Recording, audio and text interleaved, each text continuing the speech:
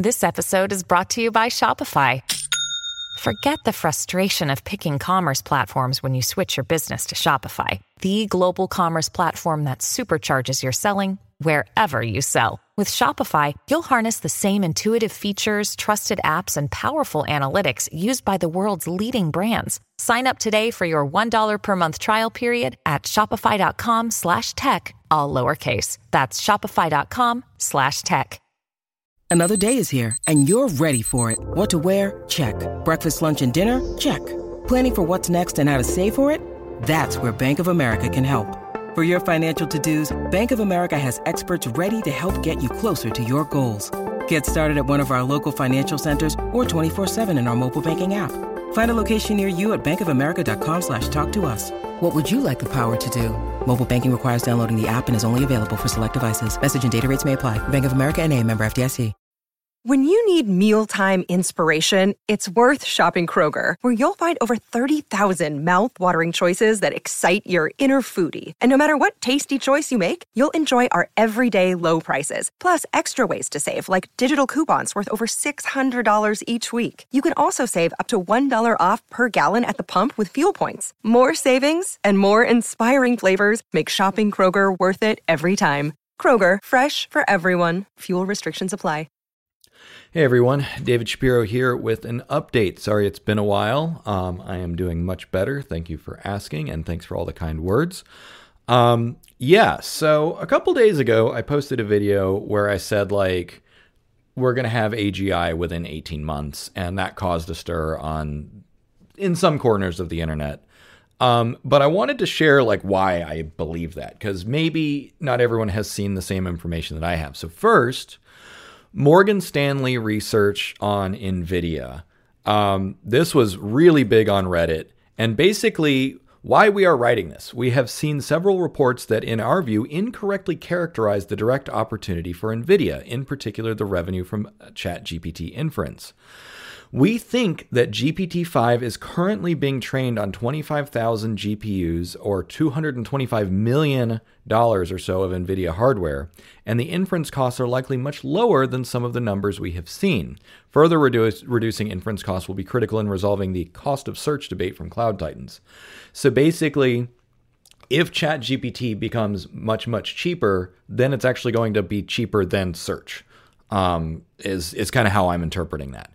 Now, this paper goes on to say that the industry is pivoting. So rather than seeing this as a trendy new fad or a shiny new toy, they're saying, no, this actually has serious business implications, which people I have been saying for years. But, the industry is catching up, especially when you see how much revenue Google lost just with the introduction of ChatGPT. I like this. And we're not trying to be curmudgeons on the opportunity. So anyways, Morgan Stanley, NVIDIA, and I've been in NVIDIA's corner for a while saying that I think they're the underdog. They're the unsung hero here. So anyways, you look at the investment. And so this reminds me of the ramp up for solar. So 10 to 15 years ago, all the debates were oh, solar's not efficient. Solar isn't helpful. It's too expensive, blah, blah, blah. And then once you see the business investment going up, that's when you know you're at the inflection point. So AI is no longer just a bunch of us, writing papers and tinkering. When you see the millions, and in this case, $250 million being invested, that's when you know that things are changing. And so this reminds me of the 2013 to 2015 range, maybe actually even 2017 range for solar, where it's actually, no, it makes financial sense. But of course, everything with AI is exponentially faster. So NVIDIA is participating. They've got the hardware. They're building out the big computers, so on and so forth. The investment is there, so the improvement is coming. The exponential ramp up is coming. Now, that's great. One tool, let's take a quick break. And when I talked about N8N, Nathan, I'm not sure how people pronounce it, as well as LangChain, people were quick to point out LangFlow, which is a graphical interface for LangChain. So this fills in a really big gap for LangChain, which is, okay, how do you see it? How are things cross-linked? So I wanted to share this tool. It's github.com/logspace-AI slash Langflow. So you can just look up Langflow and you'll find it. So this is a good chaining tool, nice graphical interface. This is exactly the direction that things are going. Great. Okay, so we've got the business investment. We've got people creating open source libraries. It's going, it's advancing. So I wanted to share this paper with you. React for, multimodal reasoning and action. So this basically makes use of the latest GPT where you've got vision and chat. And it's like, it's exactly what you kind of expect. But this page does a good job of giving you a bunch of different examples, and I think they're pre-recorded. Is it playing? It looks okay. There it goes. So you can check out this paper. The full paper is here, and there's a live demo up on Hugging Face, so you can try different stuff and then talk about it, which is great. Like the fact that they're able to share this for free, just as a demonstration, is just a hint as to what's coming. Because imagine when this is commoditized, you can do it on your phone, right? Your phone's hardware will be powerful enough to run some of these models within a few years. Certainly, if it's offloaded to the cloud, it's powerful enough to do it now. So when you stitch together the rapidly decreasing cost of inference, these things are basically going to be free to use pretty soon. When you look at the fact that an open source framework like Langflow and so on can allow pretty much anyone to create cognitive workflows and all these things, it's like, okay, yeah, like we're going to have really powerful machines soon. And so someone asked for clarification when I said, okay, well, what do you mean when you say AGI within 18 months? Because nobody can agree on the definition. And if you watched the Sam Altman, Lex Friedman interview, Sam Altman refers to AGI several times, but the definition seems to change. Because early in the interview, he talks about like, oh, you put someone in front of GPT-4 or Chat GPT-4, and what's the first thing that they do when, and these are his words, when they interact with an AGI, is they try and break it or tease it or whatever. And then later he says, oh, well, GPT-5, that's not even going to be AGI. So he keeps like equivocating and bouncing back and forth.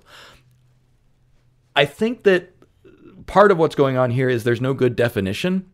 And because later in the conversation, they were talking about things that a chat model can't do. It's not autonomous, right? But I'm glad you asked. Reflection came out. An autonomous agent with dynamic memory and self-reflection. So between cognitive workflows and autonomy and the investment coming up into these models, we are far closer to fully autonomous agents than I think many people recognize. So the reflection stuff, I'm not going to do a full video on reflection. There's other ones out there, but basically this outperforms humans in a few tasks, and it forms a very, very basic kind of cognitive architecture loop. So query, action, environment, reward, reflect, and then repeat. So you just continuously iterate on something in a loop, and there you go. And also, for people who keep asking me what I think about, what's his name, Ben Goertzel, I'm not sure if I'm saying his name right, but I read his seminal paper a couple years ago on general theory on general intelligence, and he never mentioned iteration or loops, at least not to the degree that you need to when you're talking about actual intelligence. So I personally don't think that he's done anything particularly relevant today. I'm not going to comment on his older work because obviously like he's made a name for himself, so on and so forth. But I don't think that Ben has done anything really pertinent to cognitive architecture, which is the direction that things are going.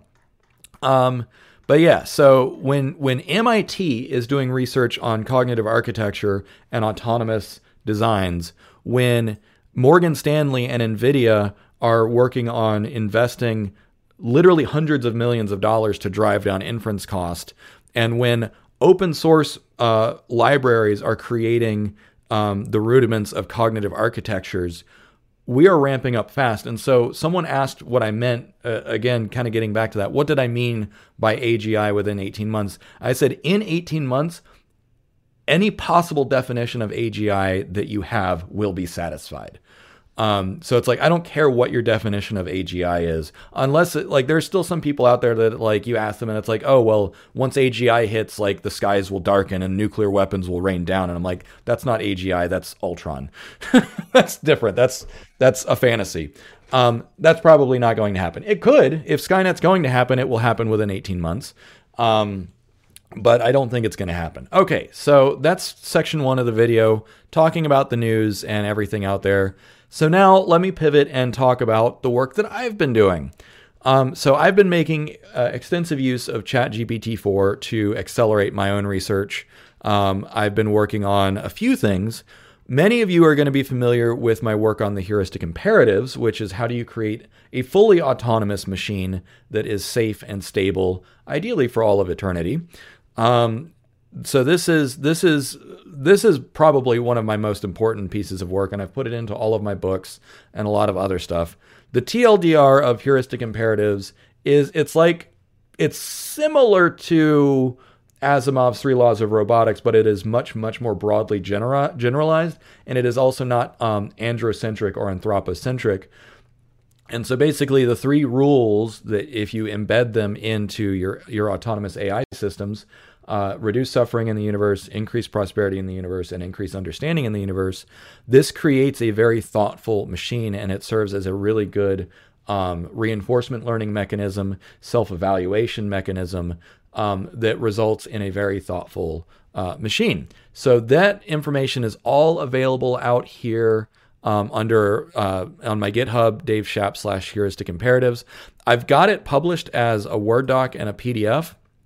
So I started adopting a more scientific approach because, well, there's a reason that the scientific paper format works.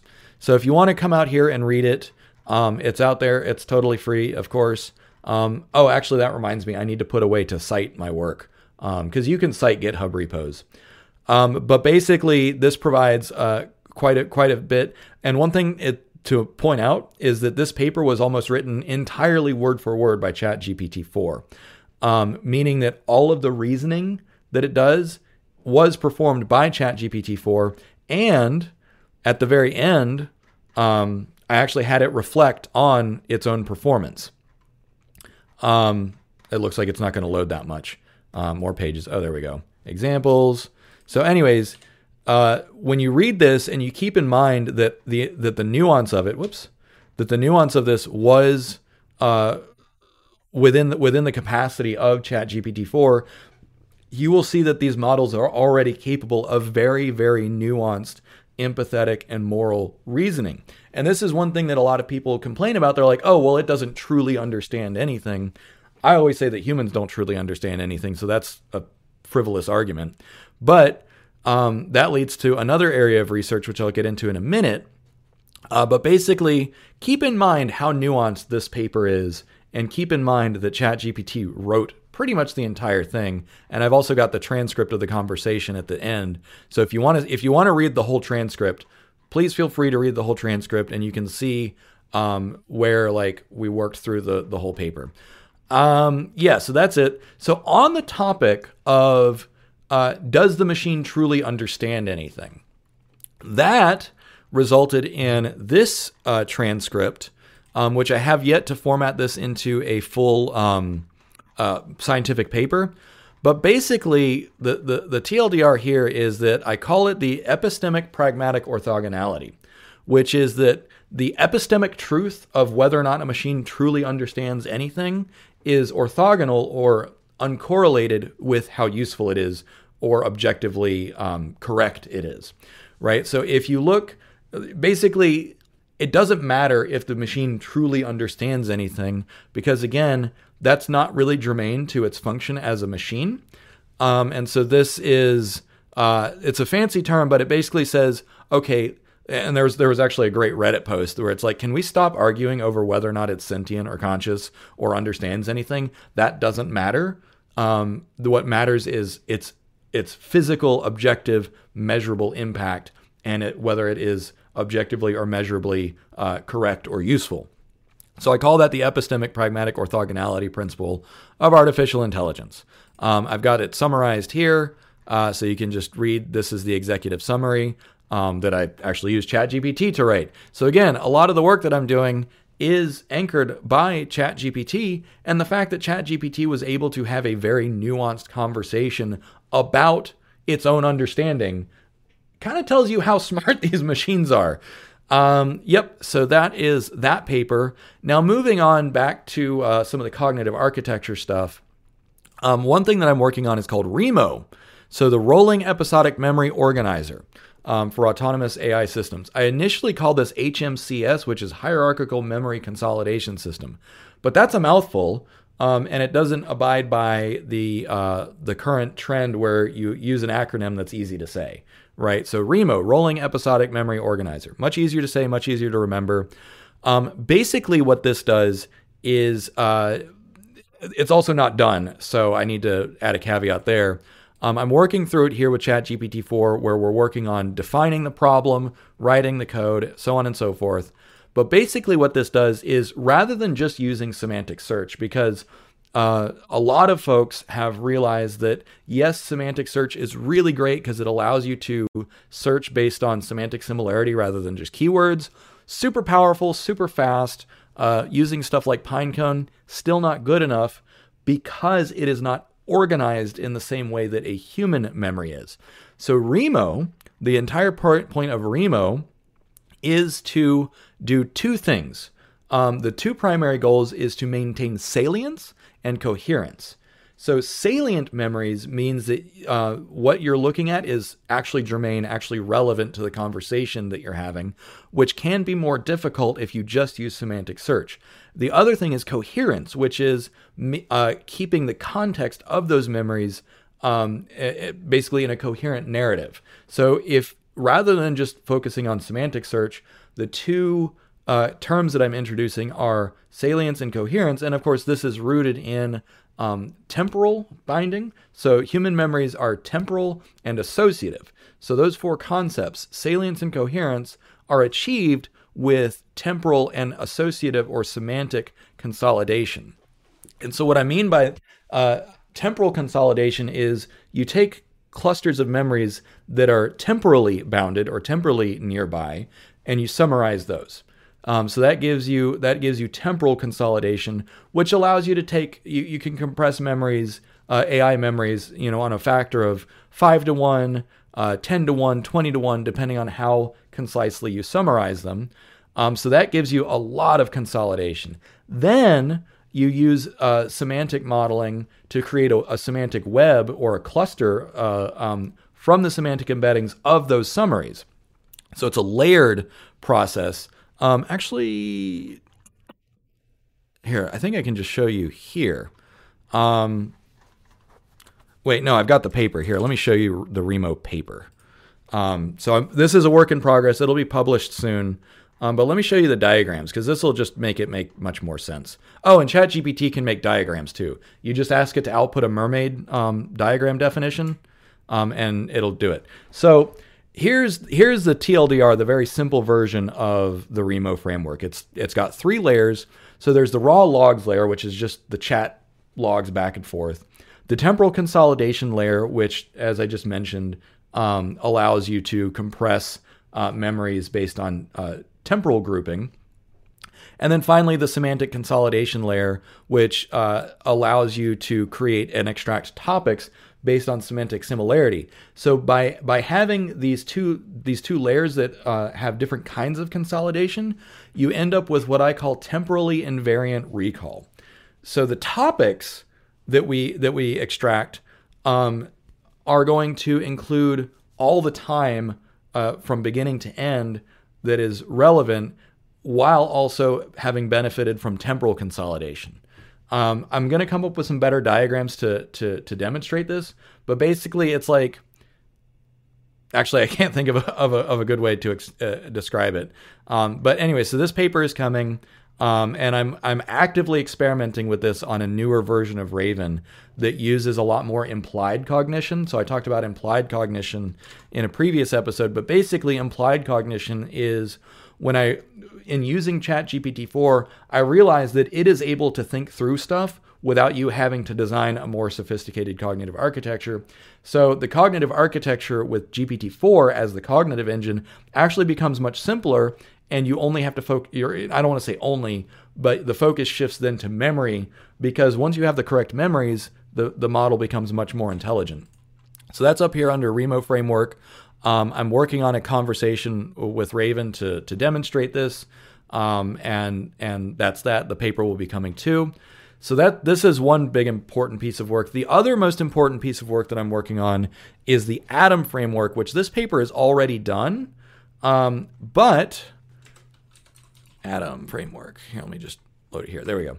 So autonomous task orchestration manager. So this is another kind of long-term memory for autonomous AI systems that's basically like the TLDR is, it's like Jira or Trello, but for machines with an API.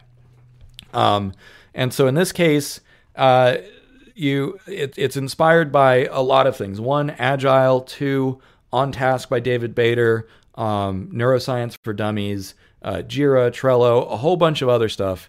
But basically, we talk about cognitive control. So I'm introducing a lot of neuroscience terms to the AI community. So cognitive control has to do with task selection, task switching, task decomposition, goal tracking, goal states, those sorts of things. And then we talk about, some of the inspiration, Agile, Jira, Trello. And then, so it's like, okay, so what are the things that we need to talk or that we need to include in order for an AI system to be fully autonomous and track tasks over time? So you need tools and tool definitions, you need resource management, and you need an agent model. All these are described later on or in greater depth.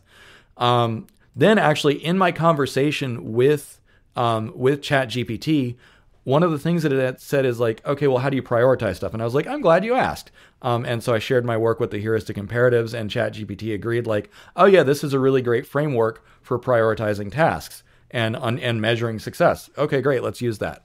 I think, let's see, is the transcript posted? I don't know if I posted the transcript. I didn't. I'll post the full transcript of making the Atom framework in the repo.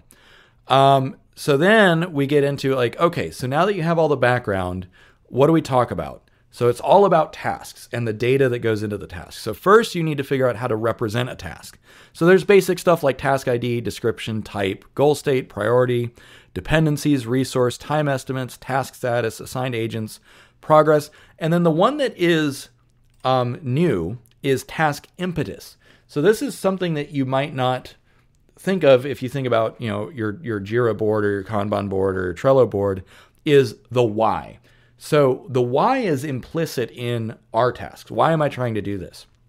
But when we added this, ChatGPT got really excited, and it's like, oh yeah, it's actually really important to record why any autonomous entity is doing a task for a number of reasons. One, to track priorities, or the impetus might be superseded later on. Any number of things, but also you need to justify the use of those resources in that time. So this all goes into the representation of a task, which you can do in JSON, YAML, flat files, vector databases, whatever. I don't care. Like, you can figure out how you want to represent it. I'm probably just going to do these in text files, honestly, because that's the easiest thing for an LLM to read. And then, so talking about the task representation, then we move on to the task lifecycle. Task creation, decomposition, prioritization, execution, monitoring and updating, and then finally completing the task. And then you archive it and you save it for later so that you can refer back to it. Again, this is still primarily a long-term memory system for autonomous AI systems. Some of the folks that I work with on Discord, and by work with I mean just like I'm in the AI communities with them. They all think that the Atom framework is pretty cool. So then we talk about task corpus management, which is like, okay, looking at an individual task is fine, but how do you look at your entire body of tasks? Because in autonomous AI, it might have 5 tasks, it might have 5,000 tasks, and then you need some processes to like, okay, if we're going through these tasks, how do we manage a huge volume of tasks? And so some ideas about how to do that are here. And then finally, one of the last sections is some implementation guidelines, which is just, okay, this is probably some things that you want to think about when you deploy your implementation of the Atom framework. Yeah, so I think that's about it. I'm always working on a few different things, but the Atom framework and the Remo framework are the two biggest things that I'm working on in terms of autonomous AI. And so yeah, all this stuff is coming fast. I think that's about it. So thanks for watching. Like and subscribe and support me on Patreon if you'd like. For anyone who does jump in on Patreon, I'm happy to answer some questions for you, even jump on video calls if you jump in at the high enough tier. I help all kinds of people. I do have a few NDAs that I have to honor, but those are pretty narrow, and some of them are also expiring. So I've had people ask, for help just with writing prompts for ChatGPT.